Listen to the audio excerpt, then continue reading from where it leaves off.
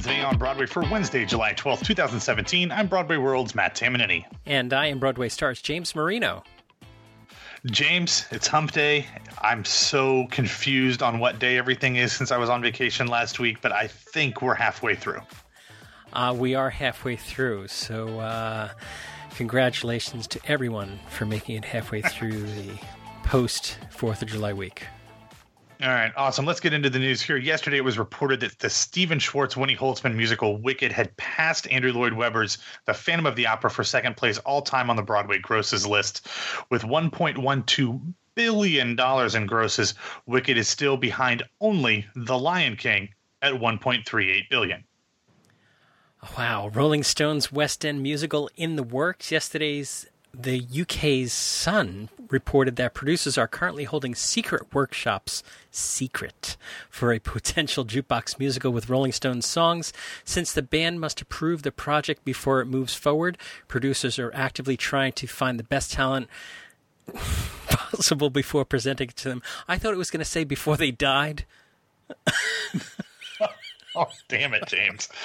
Moving forward, before Mick Jagger sues us, yesterday, Grand Central Publishing announced that on November 21st of this year, they would be releasing the book Dear Evan Hansen, Through the Window. Following in the footsteps of the Hamilton, also released by Grand Central, the book will include the behind-the-scenes story of how the show was created, as well as personal memories from those involved, photographs, unreleased lyrics, and the show's entire libretto.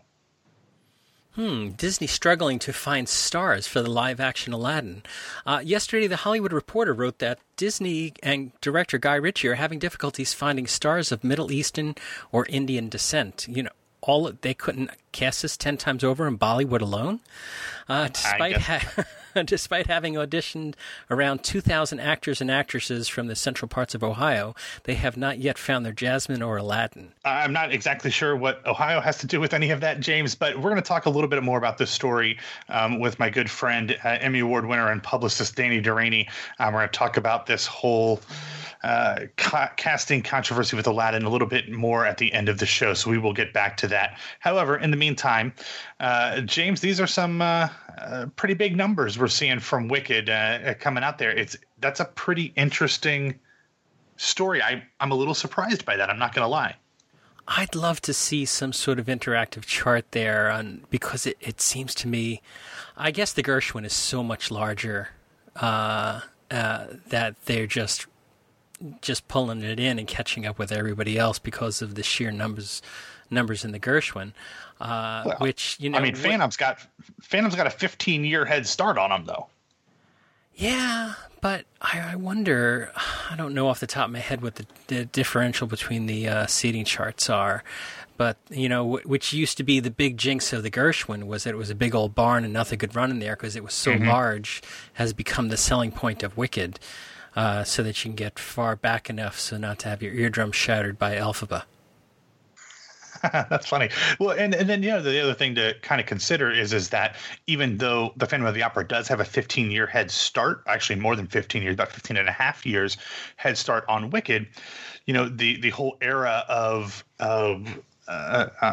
fluctuating prices of premium tickets, that only has happened when both of those shows were running. So you have to wonder if between that and inflation, if all things were equal, how far ahead Phantom would be than there. I'd like to see an inflation adjusted chart to see how much this or something like a chorus line would have done. Obviously, it didn't run as long as Phantom has, but I'd like to see where some of those things slotted in if the money was all equal. So, according to the IBDB, the Majestic Theater where Phantom's playing is 1,645 seats, and it says approximate. I'm not sure how. Okay. Does Ticketmaster or Telecharts, you know, do they sometimes sell some seats and not others? Or are seats fluid in the Majestic? And it says, and the Gershwin Theater has 1,933 seats, so about 300 seats more, and it also says approximate there.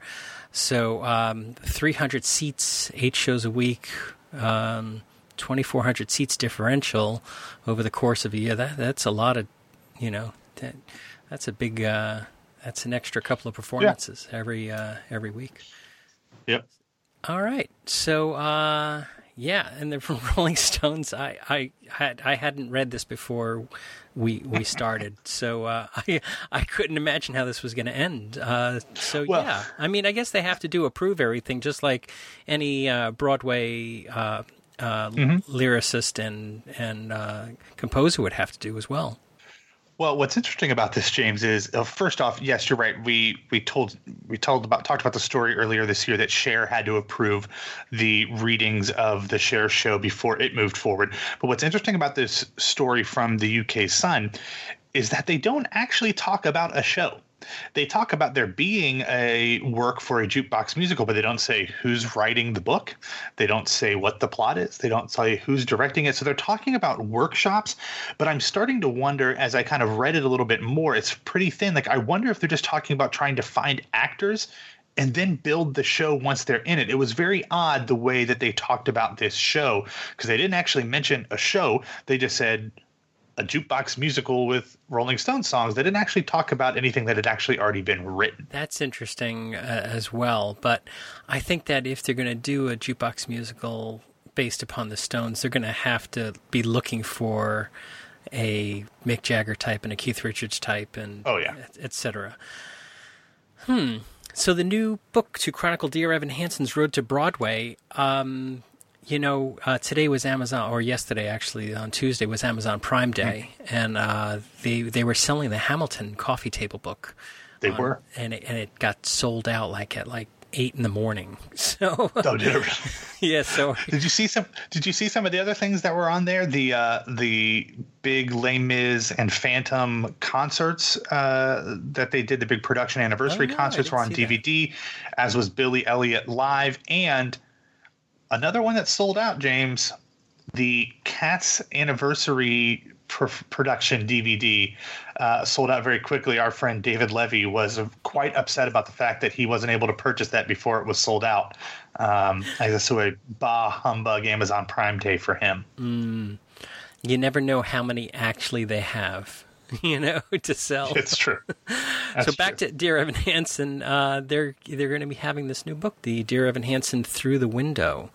Grand Central Publishing is doing this, and it's going to come out November 21st, just in time for the holiday season. Yeah, I'm sure that's not a coincidence. Yeah, this is something that I think could probably only be done with a handful of shows, but it makes sense with a show that is as big as anything has been in a while, other than Hamilton, to kind of follow in the path that Hamilton plowed a year or so ago. So I think this is a good move, and I wouldn't be surprised if we saw some hits that had a bit of crossover appeal, that had a fairly wide demographic outside of the normal Broadway community. If they started doing things like this, we talked last week about Josh Groban doing his coffee table book that's more pictures than what this seems like it would be. But I think, Broadway folks are literary folks. We're smart. We're educated. We know how to read. So I guess books and Broadway make sense. I agree. I think that this is also another way to, since you can't get tickets to Dear Evan Hansen, you can't get tickets to Hamilton. This is a nice gift to give a Broadway fan. So the Disney story, as you mentioned before, we're going to talk with Danny at the very end. So let's skip this one and go right on to show and casting news. All right, perfect. James, tonight at movie theaters across the country, Lincoln Center's acclaimed revival of Bill Fenn and James Lapines' Falsettos begins its limited engagement. Depending on where you live will determine at what theaters, when, and how often the film is screened. But there are many theaters nationwide showing the film. We will have a link to where you can find what theaters near you are screening it in the show notes at BroadwayRadio.com, so take a look there. And if perhaps in the disappointing off chance there are no theaters playing the film near you, don't be too upset. This will be the same version of Falsettos that will air on PBS later this year. So it just depends on if you're going to see it on a 50-foot screen or a 50-inch screen. In other show and casting news, on Tuesday, the Irish Repertory Theatre announced that their fall 2017 main stage production will be the New York premiere of Brian Friel's The Home Place, directed by Charlotte Moore. The specific dates, cast, and the rest of the creative team will be announced at a later date. Friel, who passed away in 2015, is the Tony-winning Irish playwright of the fantastic play, one of my favorites, Dancing at Lunasa. And then finally in show and casting, James, yesterday the Brooklyn ensemble The Team announced, that's all in caps, TEAM, announced that they would present Primer for a Failed Superpower, a 2-night only concert event featuring a multi-generational band of teenagers, teen performers, and baby boomers, directed by the team's artistic director and Tony Award nominee and still criminally robbed that she didn't win, Rachel Chavkin. The concert will take place on August 22nd and 23rd at Roulette in Brooklyn. And James, we've been very open about how much we've been impressed with what Rachel Chavkin does. I have no idea what this show is going to be like, but it talks about superpowers, which are things that I love, and it has Rachel Chavkin, someone that I have been very, very impressed with. So this sounds like a good time if somebody wants to head over to Brooklyn. Absolutely. I think it's very interesting. Rachel just kind of does whatever she wants, whether it's mainstream or fringe or big, huge, large productions or off the beaten path. And I love that. She's just marching to her own drum. That's awesome. Yep. Michael Moore talks of inviting Trump to the terms of my surrender. Yeah, James, as we talked about earlier this week, Michael Moore began rehearsals for his Broadway debut play, The Terms of My Surrender. And yesterday they released some video B-roll of the first day of school, so to speak. It features some comments from Michael Mayer, who is directing, as well as Michael Moore. They were both really excited about this and both talked about how this is something they discussed before. Apparently, Michael Moore had done something similar in London. And then it kind of fell, off to the back burner over the last few years. But then after last fall's election, Michael Moore immediately called Michael Mayer and said, yeah, we need to do this. This is the right time.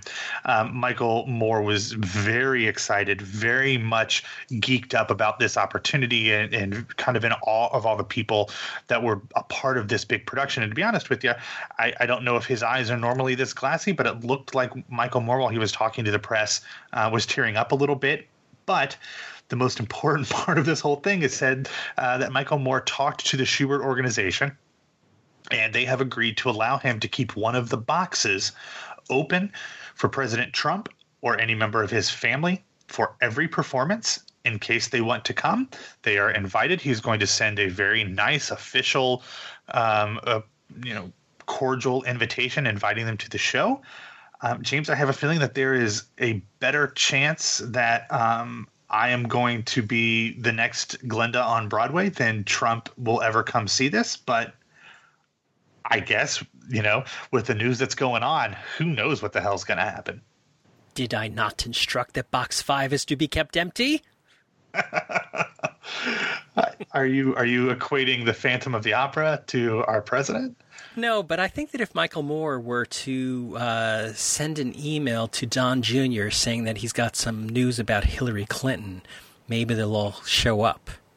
What do you think? Well, I mean, at least him, Manafort, and Kushner. Yeah. All right. So don't forget that Danny's going to join us at the end to talk about Aladdin. And Matt, why don't you get us out of here? All right, thanks for listening to Today on Broadway. Follow us on Facebook and Twitter at Broadway Radio, and you can find me on Twitter at BWWMatt, and subscribe to Something Like a Pop on iTunes, Stitcher, or Google Play. And my name is James Marino from BroadwayRadio.com and BroadwayStars.com. Thanks for spending some of your Wednesday with us. As Matt mentioned, it is hump day, and it's all downhill from here. So Matt and I will be back and talk with you tomorrow.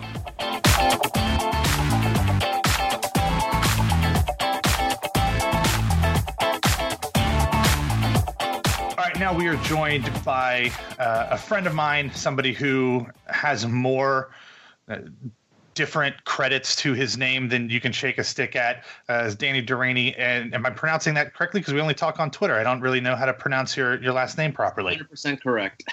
Perfect. He is, amongst many other things, he is a publicist and crisis manager to the stars. He's also got an Emmy Award, which I want to get the story about eventually. He is based out in Los Angeles. But Danny, the reason we wanted to talk to you is because you do have a fairly particular perspective on this Aladdin story that we're talking about. So first off, thank you so much for joining us. Oh, thank you for having me. Director Guy Ritchie are having problems finding either Middle Eastern or Indian actors and actresses to play the lead roles in their live action Aladdin adaptation. And you seem to think that that's not just because there's not talented people of those ethnic backgrounds who could do the roles, but you think that there might be something to do with the property itself that's turning some people away. I mean, I'm not going to call racism. I don't think that's fair to say such a thing. But I think you have a culture that prides itself in celebrating life. That is all about having a great time, celebrating dance, celebrating art, celebrating music, whatever, acting, whatever it may be. And not that many people are aware, we don't really, I guess Arab Americans don't really wear, their country on their sleeve. I think, when people think Lebanese, oh, Danny Thomas, and then there's, Selma Hayek, but she really identifies herself more as Mexican, despite her Arabic name. But really, it's something that it's not obvious to a lot of people who may be and who may not be. And it's not even a Lebanese thing. It's just it's a Middle Eastern issue. It doesn't have to be someone from there. It could be, Palestinian. It can be, someone from Jordan, wherever it is, Iran. We need to find who these people are, and maybe it's a new discovery and really work around them. It's a whole big project. I mean, it's an issue, especially with this story, that it's actually been in my family for a long time. My cousin, Don Bustani, who, has worked in the industry for decades upon decades. His best friend was actually Casey Kasem. And they led, I can't think of the organization that they belonged to, but, they led a crusade when Aladdin the film came out. And I didn't see it. I was too, old to, I was 20 something years old. So obviously it wasn't catering to me, but, in the movie, which I've seen obviously since then, you watch the movie and there's some negative connotations of, here are the angry Arabs, with their knives in their mouths, they're ready to go out and kill. And it's just a negative depiction. I mean, and you have someone like Casey Kasem, who is a Lebanese man.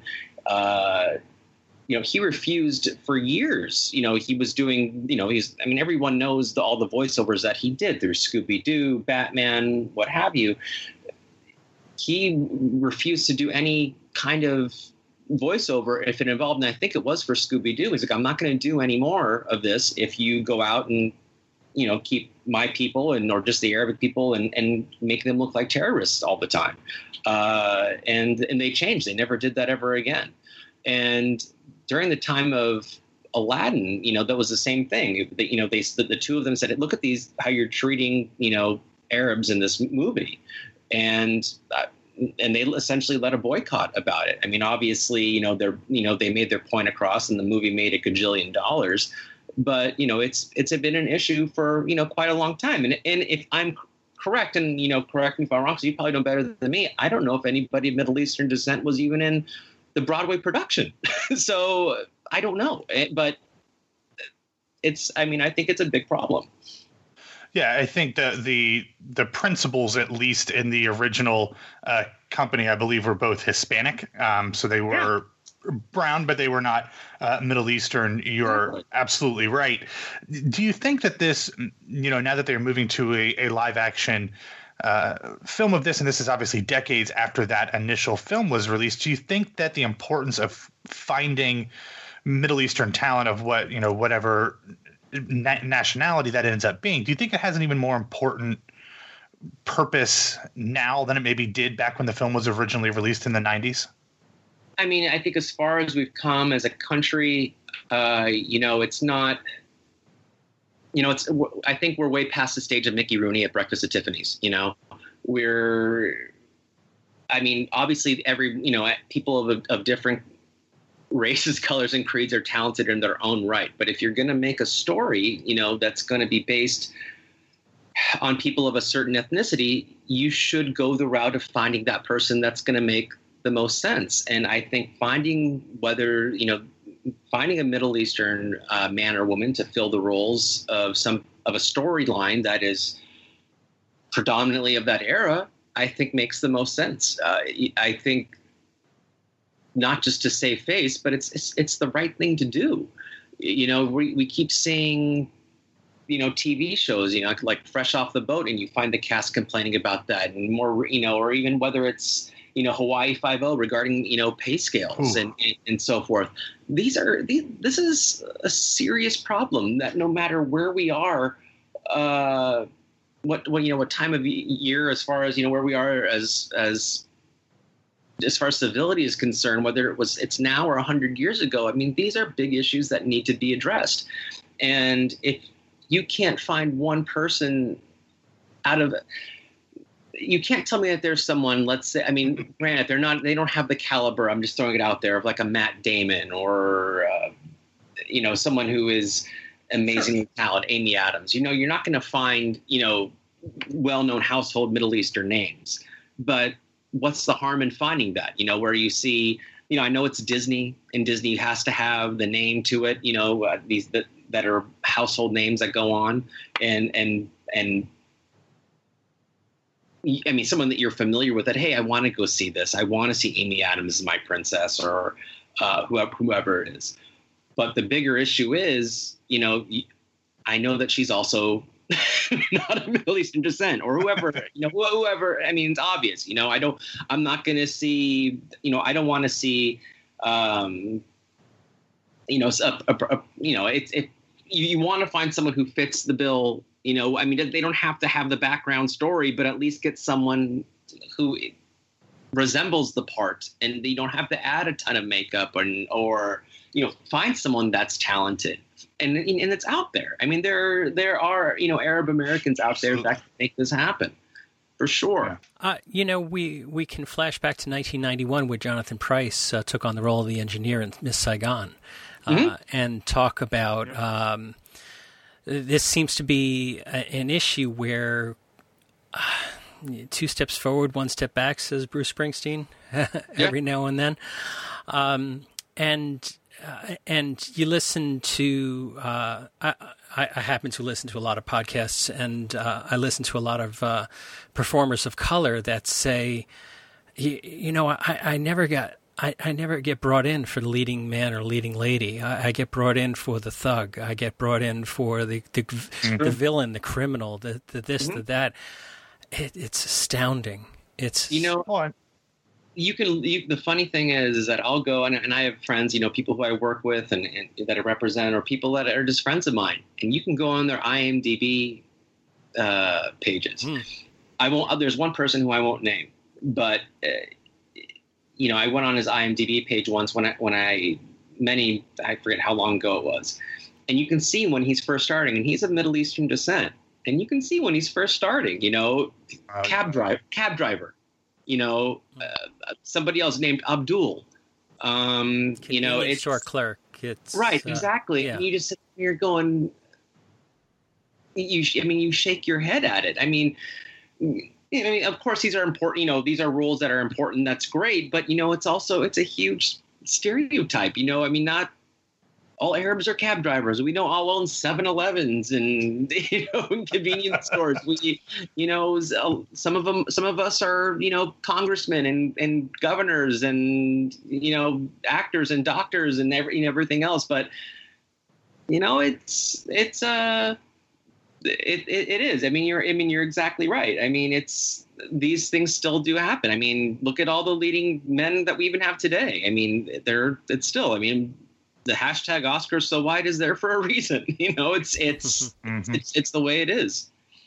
And especially in our community, in the theater community, that's why shows like Hamilton are important beyond the actual content of the show itself. But it is giving representation to actors and actresses of color who don't get brought in for the leads of shows very often. And also last night, Tuesday night, when we were recording, that's why it's important that Okarite Anadawan was, following in Josh Groban's footsteps to replace him as Pierre and Natasha Perry in The Great Comet of 1812 opposite Danae Benton, 2 African-American actors playing Russians in a Broadway musical. That's a big deal. And those roles by all intents and purposes, they're going to be white people historically, but it makes a big deal when you're actually getting to see people of color in roles that are more than just those cab drivers or the gang members that you mentioned earlier. And that's what that's one of the things I mean, not that Broadway is perfect or the theater community is perfect, but No. But and they do it more. They respect it more. You're going to find an African American in a lead role. You're going to find a Hispanic in a lead role, whether it's Broadway, whether it's off Broadway, regardless of where it is. And that's where I think it's an example of that we can learn from as a whole, whether it's motion pictures, whether it's television. I think TV wise, I think we've come a long way. But there's still some stereotypes that are out there, and there's still some issues that are obvious there. But I think when it comes to important stories to tell, the bottom line is we shouldn't be having a storyline that says Disney is finding trouble finding its Aladdin. I mean, that should not even be a topic for discussion. That's I think, as an Arab American myself, that not just infuriates me, but it's insulting. It's insulting to an entire community that and I think it's a bigger issue of other people not getting credible jobs or bigger leads. This is an overall issue that has been, I think people have been vocal about, for clearly almost 30 years at least, and definitely in my family for sure. Yeah. Well, it'll be interesting to see what Disney and Guy Ritchie do eventually do with this when they do finally announce casting, and we'll be interested to see if these are people that are fairly familiar to moviegoers or if they are completely new folks that are kind of given their first big break in this. So, Danny, thank you very much for taking the time to talk to us today, and we'll be in touch soon. Of course, my pleasure. Thanks. Okay.